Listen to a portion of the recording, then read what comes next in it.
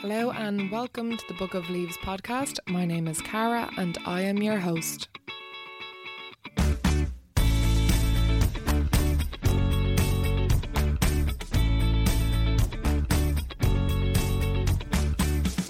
Hi guys, thank you for joining me for episode 3 of Book of Leaves. Before we get into this interview with Peadar, who runs Small Changes, it's a great zero waste shop in Drumcondra. You can get loads of refills there. There's all sorts of house goods and they're really community involved as well. So it's a good episode and I can't wait for you guys to hear it. But before we get into that, I just want to highlight the fact that recently in Irish news, world news, Ireland has declared a climate emergency, which if you listen to this, you probably know already. It was a couple of days ago, about 10 days ago now at this stage. And this is a really great step, obviously, for Irish politics. But we obviously need to keep pressing our TDs and our politicians to do more, because declaring a climate emergency is literally just saying there's a climate emergency. There's no actual action as of yet. And there is a big global strike on this Friday, May 24th. Is it Friday or Thursday? The 24th. I think it's Friday. Let me just double check here. It is Friday. Why did I second guess myself? Who knows? But this Friday, there's a global strike for the climate. And Greta Thunberg, again, is working her magic on this one. So hopefully you'll all be out in numbers, because we can't let our TDs and politicians away with just saying, yes, the climate is bad. They need to follow this up with action. And a big part of that is, of course, fossil fuels, as I discussed with Aveen in last week's episode. And our vote as well. There's a big election on Friday as well, the same day as a climate strike. So make sure when you're heading out to vote, know your TDs and where they stand on climate change. And there's a handy link I shared on my Facebook page that Stop Climate Chaos set up, and you can literally just type in your region, where your voting region is, and it will automatically send out a personalised email to all your TDs with your name and address at the bottom. I'll link that in the show notes. Perhaps actually that's a good idea.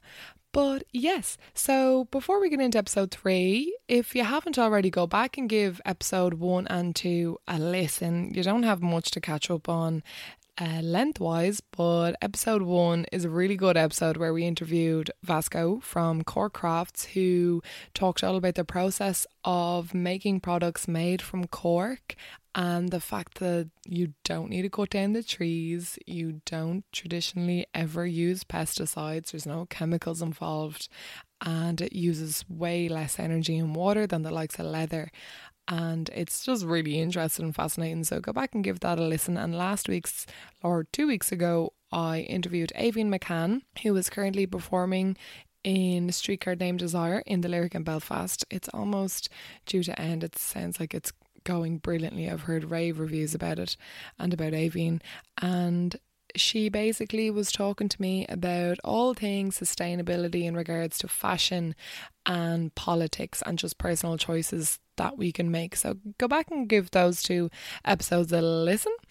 And for this episode, it's all about Peadar and Small Changes, and looking forward to it. If you want to support the podcast, I do have a Patreon account. It's patreon.com/Book of Leaves. If you can afford to give €1 or 2, whichever a month, it will be so appreciated. And it'll all go towards keeping the podcast alive, the website and host fees, and saving up for a good microphone, because I've one good microphone and then the other one is really noisy.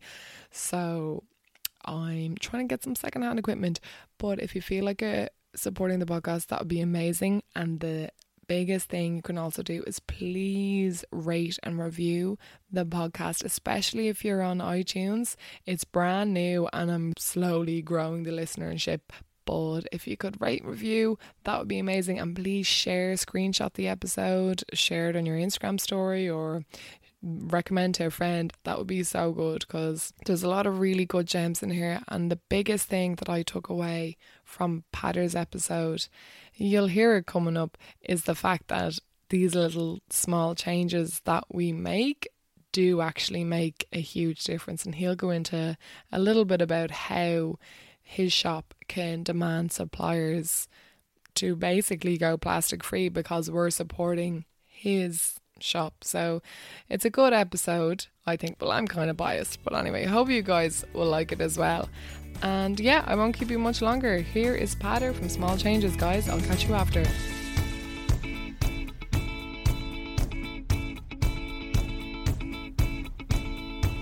Pader, thank you so much for coming into town after work to record a podcast with me. Thanks for the invite. Yeah, I guess to get straight into it, I'd love to know, I'm sure some of the listeners would like to know, what kind of background you had growing up. I know from your website that you grew up in a Gaeltacht area in County Meath. Now obviously your Small Changes is based in Drumcondra, so a lot like, were you a sticks and stones playing in the dirt kind of kid, or? Pretty much, but myself and my elder brothers and sisters, we were born in Birmingham.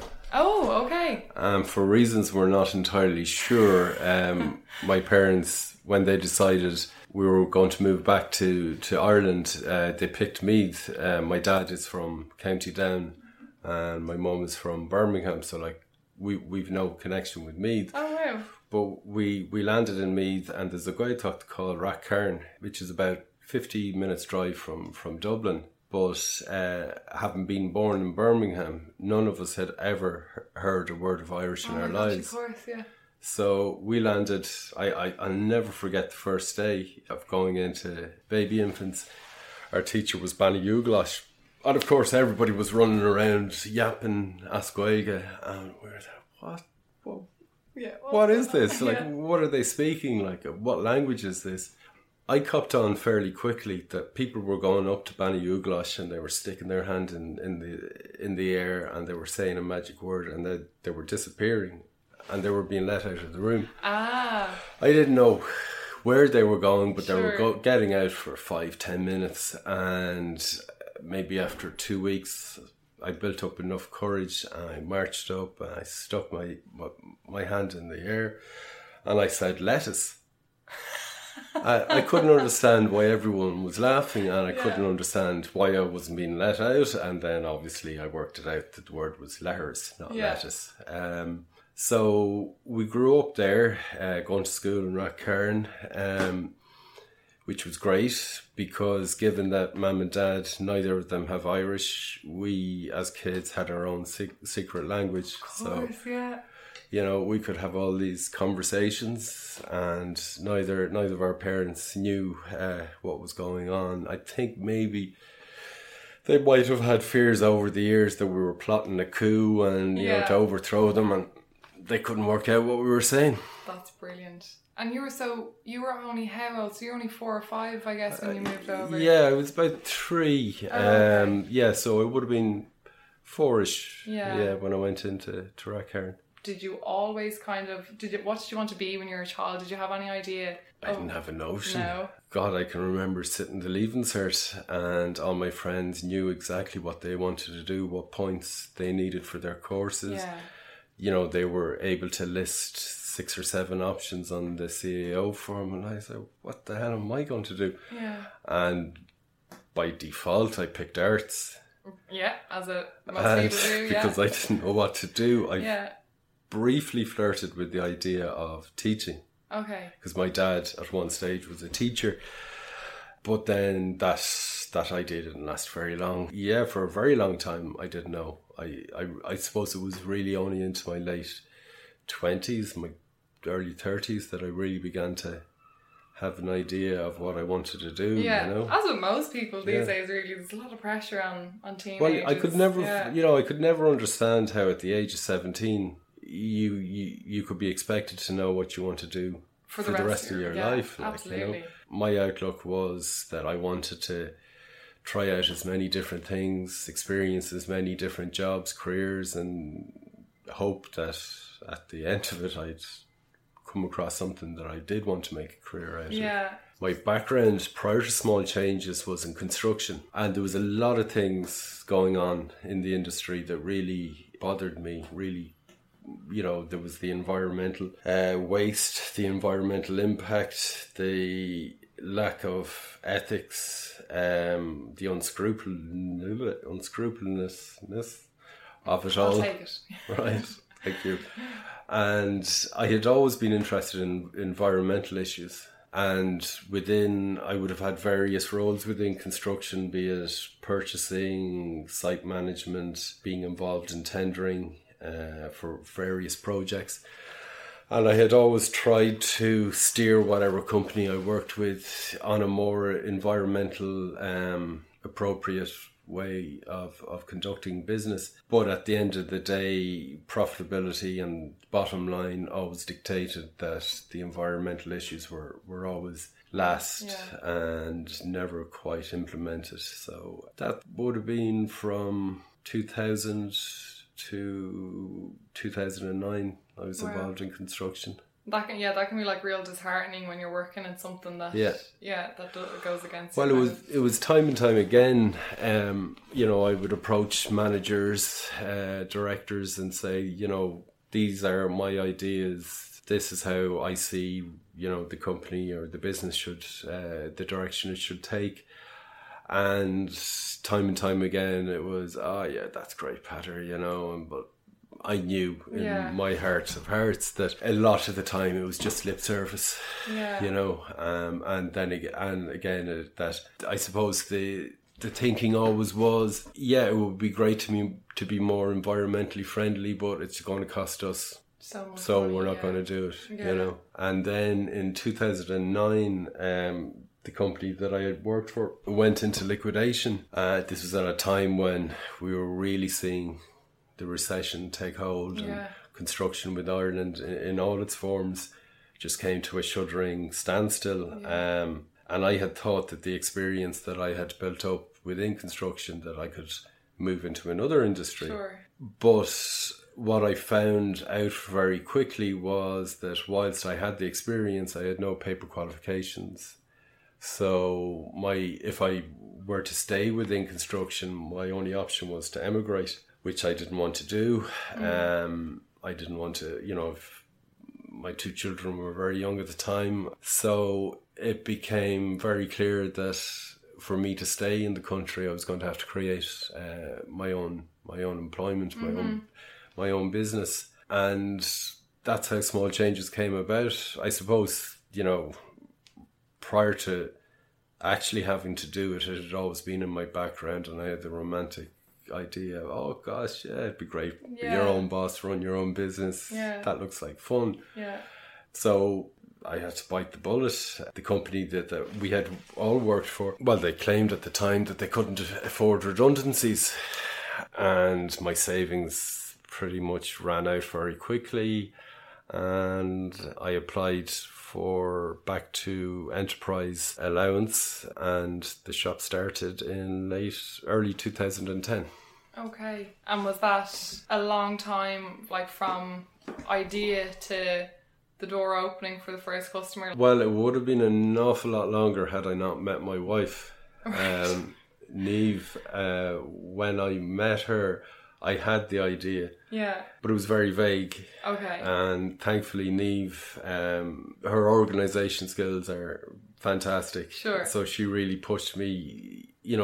I kept waiting for the perfect moment. And her attitude pretty much was, do it now, because if you're waiting, for everything to be right, it'll never happen. So she actually, Jesus, when I think back, I cringe. My office was in the kitchen, and she sorted all that out, and one of the bedrooms became a dedicated office. And so meeting Niamh really pushed it forward. Yeah. And it opened in Gorey originally, it wasn't in Drumcondra. In Gorey, in Wexford, with 4 shelves. No way, really? That was the entire shop at the beginning. Four shelves and a window display. And I remember when it opened, it seemed like no one was ever going to come in. Oh no. Were you on the main street in Gorey? Just off the main street. But after 4 days, somebody walked into the shop, and I went, yes, cracked it. Oh wow. But actually they came in looking for change for the parking machine. But thankfully it began to pick up from that. And what were those 4 shelves? What did they begin with? I began with household products, right. Environmentally friendly cleaners and shampoos and soaps, and then gradually the shop began to expand and into more products. The product range increased, more shelves went up, moved into food, and extended the shop and added a coffee shop to it as well. Oh, very good. So the Gorey shop was open for almost 5 years, and at that stage it had become a really, really solid community hub, as well as a shop. And unfortunately, what happened there was my landlord and I, when I approached him first with the idea, he was very enthusiastic. He understood what I wanted to do, and he was very supportive. And we never got around to a lease. It was always, sure, we'll meet and we'll sign a lease, and we never did. And then, he had to sell his property, and the buyer came in and they were looking for an unsustainable, unrealistic increase in rent. So I couldn't continue in Gorey, which led to Drumcondra. Okay. So one door closed, another one opened. Absolutely, yeah. And was how did the space where you have now in Drumcondra come about? I met the landlord. It had been my intention at the time as well to see if I could open a shop in Dublin. Yeah. So he had come down and he had seen what was happening in Gorey. Oh, very good. And he really, really liked it. So he showed me the space in Drumcondra. So Drumcondra, the building that we're in, it's the Arts and Business Campus. And originally, it's a big red brick 3-story building. It started off life as an orphanage, and then it was run as a school for deaf children. I can't remember what religious order ran it, right? But the state bought it. Okay. Because originally the plan was to run the Lewis out to the airport via Drumcondra. Sure. So they bought the site with the intention of levelling it. So our landlord rents directly from the Department of Transport, and then would sublet it down to us. And over the years, thanks in a huge part to our landlord, who, as he would have a very different outlook on property development within the building, it's become a fantastic social hub for not only for Drumcondra but basically the North Inner City. Yeah, there's loads of stuff that goes on. There's so many things. There's so many different organisations. There's a Montessori school. There's theatre. There's dance. There's music. There's the shop. There's 2 cafes. There's anything that you would want in your local area going on there, which is so important, because so many towns, so many villages, so many suburbs over the years, they've lost, the community feel.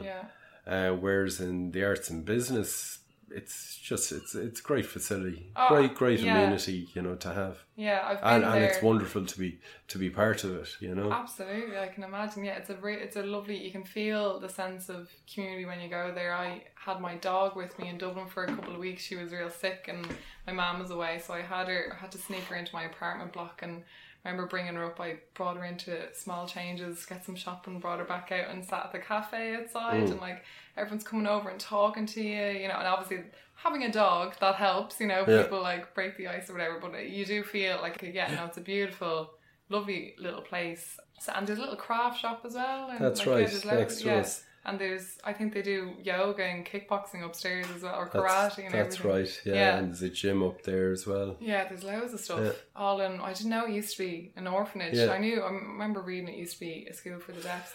So the space that we're in, that the shop is in, that would have been the chapel that was attached to the building. So when I came up in 2015, it was an empty shell. So we built all the units and the mezzanine over the shop, which is workspace now. So your construction came back to life. Very good. It did. And in keeping with the environmental aspect, a lot of the timber that we used was salvaged from the old space. Oh, brilliant. Yeah. And then in regards to the actual shop itself, so you sell, obviously, you sell more than cleaning products. You've got food, but you've got such a wide array of food, and you sell loads of Irish products as well, locally sourced, which is brilliant. What kind of like research do you do into like getting products into your shop, or what's the kind of criteria they need to kind of fill? Well, everything that is on our shelves, we research it. So we research the producer, where it's made, the ingredients that are used, any claims that are made about the product. You know, we have to be satisfied that they are in fact true. Also, we would work very closely, or we would look out for producers who would be very close to our beliefs and the beliefs that the business is but it's founded not like on. a big multi-million with the side little here's our eco-friendly thing. Well, you see, that has happened. There have been a number of businesses, companies that we stopped dealing with because back in their day they were standalone independents and they were trailblazers. A company based on the European mainland, who from the late 70s were trailblazers in ecological products. But they've now been, just over 2 years ago, they were bought out by a huge multinational company who are basically using that particular company to say, hey, we can't be that bad. We've got these guys in our portfolio. So when that happened, we took them off our shelves, and they would have formed, you know, a big chunk of our product range, and you know, we're hugely popular products, but it didn't fit with our beliefs. So, and in that case, it's not just a case of, okay, we're getting rid of X brand and we're going to, here's another brand. Like, there's a huge amount of research. Like, you know, why would we get rid of one brand and then just replace it with something as equally unethical? So everything is researched. There's a lot of boxes that have to be ticked. We're not just going through a product catalogue and go, oh yeah, that's trendy, or oh, that looks good. You know, there's a reason why it's there in the first place, like, you know. Yeah, absolutely. And the fruit and veg and everything that you sell, where does that come from? I know obviously there's some things that can't grow here, so how do you find, like, say your oranges, or like, how do you find your international kind of suppliers? Well, we would work with suppliers who would be importing predominantly from Spain. And they would work with community co-ops. So it wouldn't be the case that we would be sourcing from plantations that are staffed by migrant workers or illegal workers who are forced to work under horrendous conditions, you know, for pittance of a pay. At this time of the year, there will be fruits and vegetables that we do have to import, but we would work very closely with, obviously we're never going to have Irish oranges or Irish avocados, but we work very closely with, we would have Beach Lawn Organic Farm, Green Earth Organics, who are both based in Galway. Actually, Beach Lawn were in this morning at 6:30 with delivering fresh kale, beetroot, carrots, potatoes. And then as the season progresses, you know, there'll be more and more coming from the farms there. We also work with growers in Dublin,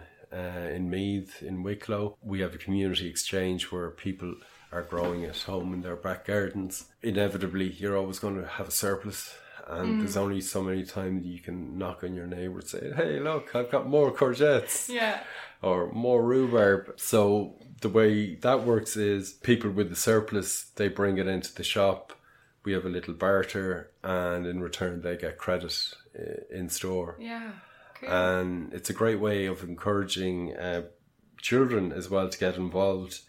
Because, like, for example, they can bring in courgettes or rhubarb or whatever they have at home, and, you know, they can get free juices or free smoothies. So like it kind of goes, oh, well, let's grow more. We put a huge emphasis on raising awareness of what can be grown and what is grown in Ireland and what can be grown in the city.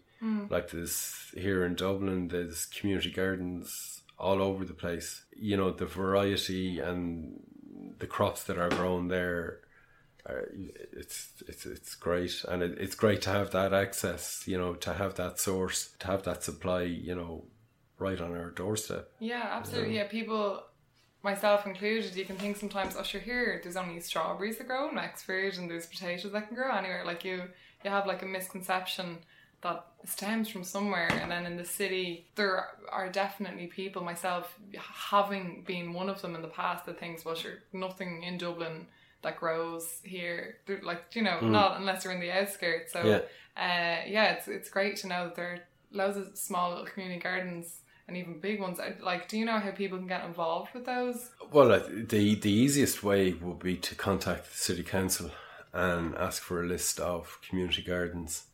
And then, you know, the contact details. There's a Facebook page, Dublin Grower or Dublin Community Garden, which would be a good way to contact. There's a fantastic resource in St. Anne's Park, which is the Dublin City Farm, which I recommend everybody to go out and take a look, spend some time there. Go to the botanical gardens, see what they're growing there, see what they're growing outdoors in the vegetable garden, and, you know, maybe get some inspiration there. You can always come out to us, happily take you into the garden, show you what we're growing, let you get your hands dirty, you know. That's brilliant. You guys have a garden at your shop out the back, is it? Yeah, so this year we're focusing on potatoes. What we would have done in the past is we would have, I suppose, grown a bit of everything. But this year we're going to just concentrate on potatoes. But we use that, again, to show children where food comes from, and that carrots don't grow in plastic bags, you know, that they actually grow in the ground, and that, you know, you can have so much fun getting dirty and finding worms and, you know, throwing slugs at your sister or brother, you know. It's all part of childhood. It's all part of learning. Yeah, that's brilliant. It's the best way to learn, really. For your... Just thinking, like, because a lot of when you walk into your shop, the food that you sell, the fresh fruit and veg, it's in season. Were you ever tempted, when food goes out of season, to import it from somewhere else for demand's sake or anything? Well, no. Like, there are times when, you know, customers might come in the depths of winter and ask why we don't have strawberries. Yeah. And like, there are certain things that we will never import, strawberries being one of them. Yeah. And when we are asked in the depths of winter why we don't have strawberries, we just say, well, they're not in season. Yeah. Berries and soft fruits that grow well in Ireland, we don't import when it's out of season. When it's out of season, it's out of season. It's like our honey. We work with local beekeepers. We never import honey, and when our beekeepers that we work with, when their supply runs out, that's it. You know, until the bees get active again. Like, we have there's a beekeeper called Seamus whose hives are about 300 meters from the shop. So when we say local honey, we mean local honey. Down the road. Yeah. Very good. That was something I was wondering myself, would they ever be tempted to import? So it's good to know that you stick by your guns, which I think is really important, especially because berries are so hard to find without plastic as well. Like, they're always imported in plastic trays and plastic sleeves. And that's one thing, I've yet to mention, your shop, there's not any plastic bags there. You only use the compostable ones. That's right. Which is brilliant. That's right. Huge problem we have today, obviously. Is that hard? Was it hard to kind of avoid I know it's not completely plastic free. You've got like certain cleaning things, but that's refillable and stuff.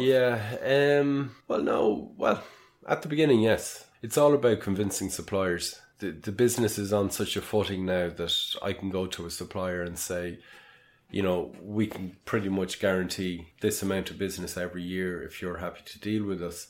So we can approach fresh produce suppliers and say, this is our spend from last year. If you're happy to deal with us, we can guarantee you a slice of this. But in order for you to work with us, we don't want any packaging. Brilliant.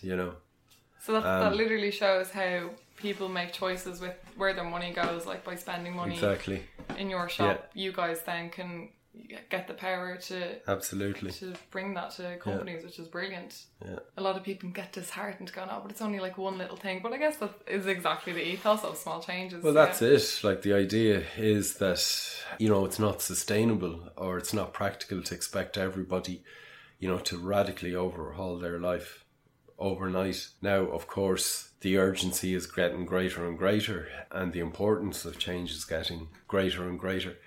But the idea is that I will make one small change and I will see the effect of that, which will hopefully encourage me to make another change, which will lead on to another change.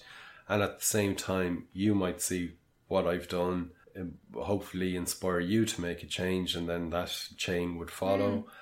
And then your friends, family, work colleagues, it all spreads out, and then it's the accumulation of all those small changes taken together. Whilst on their own they're meaningless, but together as a community, as a society, those small changes can have huge and lasting impact. Because if we wait for the changes to happen at a political level, it'll never happen. Mm-hmm.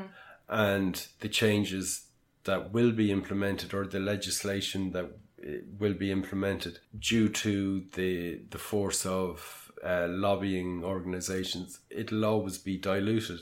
It'll be meaningless. So what has to happen is that, and it's not just for environmental issues, but it's for societal issues as well, that the changes that we want to see, we have to start at a grassroots level in our communities, where we live, where we work, and move it up the chain. So the momentum is there, that it can't be ignored at a political level, because at the end of the day, TDs are in it to be re-elected. Mm-hmm. And if you can say to your local TD, we've got hundreds, we've got thousands, involved in this issue, wouldn't it be good for you if you were to support us? Obviously, we'd love it if you were supporting us because you really believed in it. But it's up to us to create the groundswell that can't be ignored. Yeah. It has to usually always change grassroots campaigns, and like the people coming together like that. They make the biggest impacts on society, as we've seen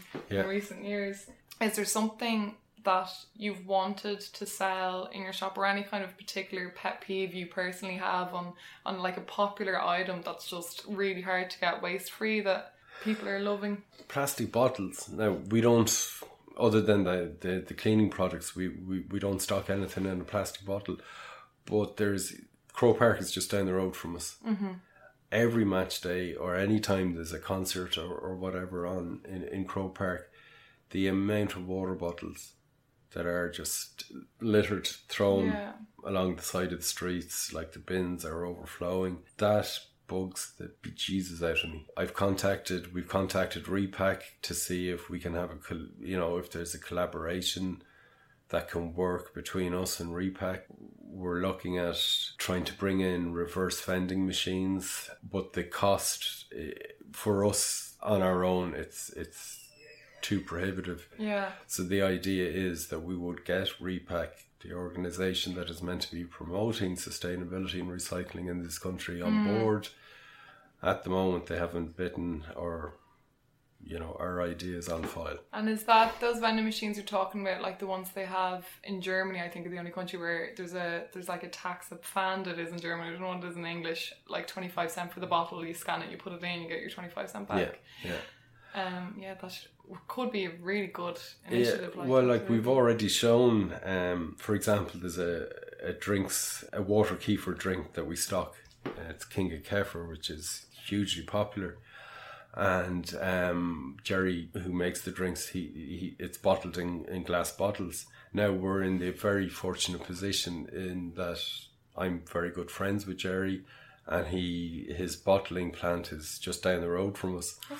So he, more often than not, he will drop in the orders to us.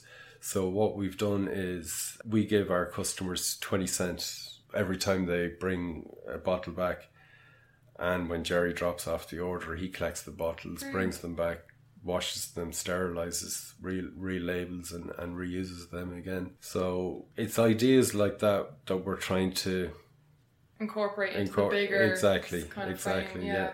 We do need people to kind of realise the gravity of the situation, and then we had the climate strike for schools, which instilled so much hope, especially obviously from the younger generation. So I think the what has happened is, particularly amongst younger people, the realisation is that the shit has hit the fan and they're going to face the consequences. And my generation is the last generation where we can have any sort of meaningful impact through our actions. The generations behind us, I'm afraid, are just going to be picking up the pieces. And we've reached a point where the information is so readily available. You know, it can't be denied anymore. When I started the business almost 10 years ago, there was still an awful lot of denial going on, and there was still a lot of sure, look it, you know,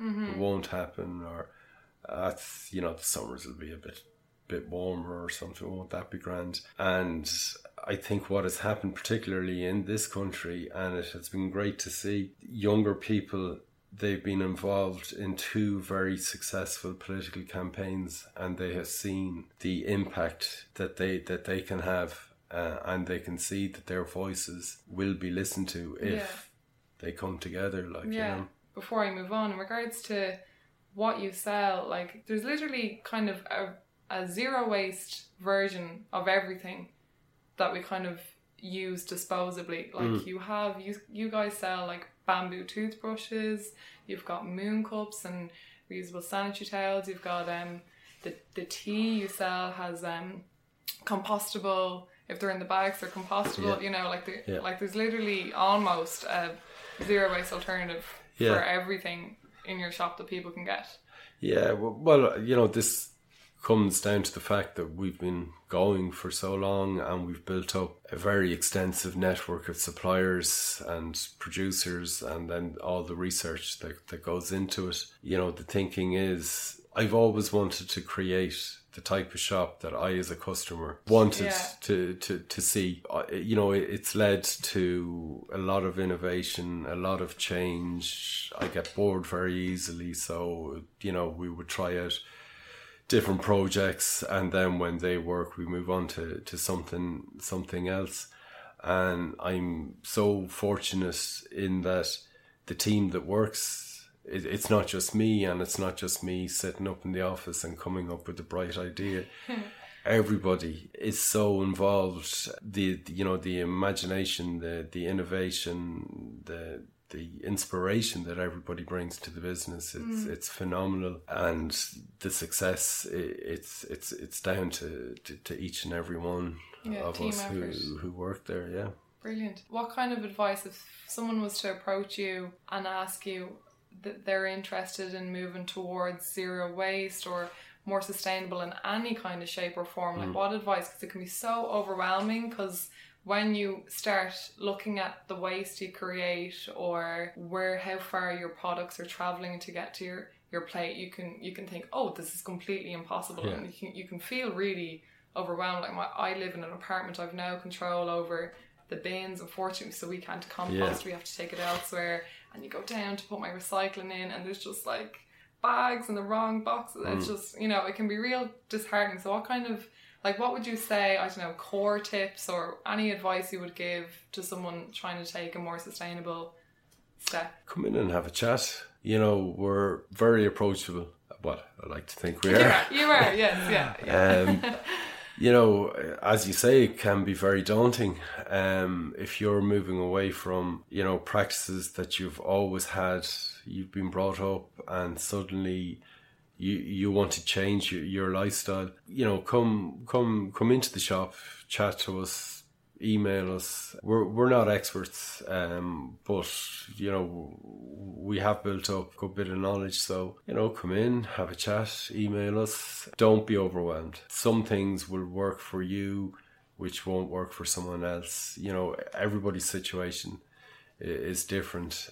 The important thing is to try, you know, and fail and then try something else, you know. Yeah, don't throw it all out the window if you buy a plastic toothbrush, haven't completely forgotten, because that's what you've done for years. Yeah. And do you have a kind of vision of Small Changes? Do you see where you're going to be in about 5 years' time?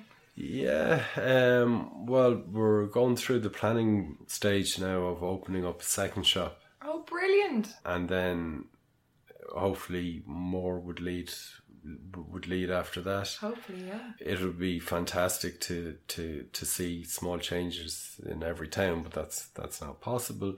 But what I would say is we're very open to collaboration, you know. So if anybody is interested in this sort of retail, get in touch with us, you know. Absolutely. We're very keen to share advice and tips and, you know, work with like-minded people. That's very good. Are you able to give a hint as to where the second shop will hopefully be? Will it be in Dublin? Or it will be in Dublin. Yeah. Okay, so fingers crossed that all works out. We've covered a wide range there. Peadar, thank you so much for coming in. It's been a pleasure to talk and learn about where Small Changes kind of came from, and it's good to hear a business with an ethos that I think most people have, but they just get used to kind of going into the bigger places and getting what's kind of a bit more convenient and quicker and maybe cheaper, as opposed to going to what their heart really wants and really needs. But it's been an absolute pleasure. Thank you so much for coming in, and I might take you up on your offer and go out to your garden outside the back of the shop, learn a bit about the potatoes. Good. Well, the weather is changing, so we're going to be planting soon, so get your boots on. Very good. Thank you so much, Peadar. I'm sure, and you never know, I might talk to you again when your franchise opens. Very good. Thanks, Cara.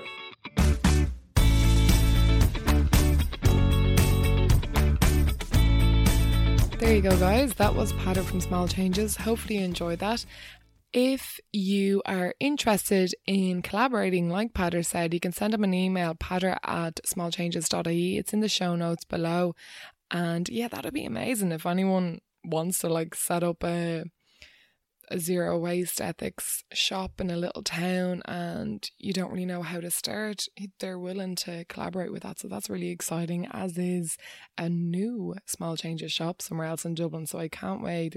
There's so much going on his side of things, and he's doing such great work. It's really inspiring, and hopefully if any of you are in Dublin, you can pop along and give them a visit, and you can check out their website as well. Everything is linked in the show notes, including a couple of businesses that he mentioned as well, so I've linked all of those. The only thing left to do is, if you guys could please, if you enjoyed this episode, please recommend it to a friend or share it on Instagram, Twitter, Facebook, or by word of mouth, which is always the best way. I would love more people to kind of hear this inspiring message and know that the small changes that they make can lead to a company like Small Changes getting power, and with that power they can then ask for big corporations to go plastic free, or their suppliers to go plastic free, and that's where the change is happening. It's really inspiring. So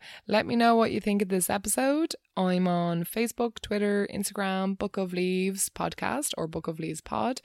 You'll find me there, and until the next 2 weeks, guys, take care, look after yourselves, don't forget to vote on Friday, May 24th, and I'll see you at the protest. Alright guys, take care, bye bye.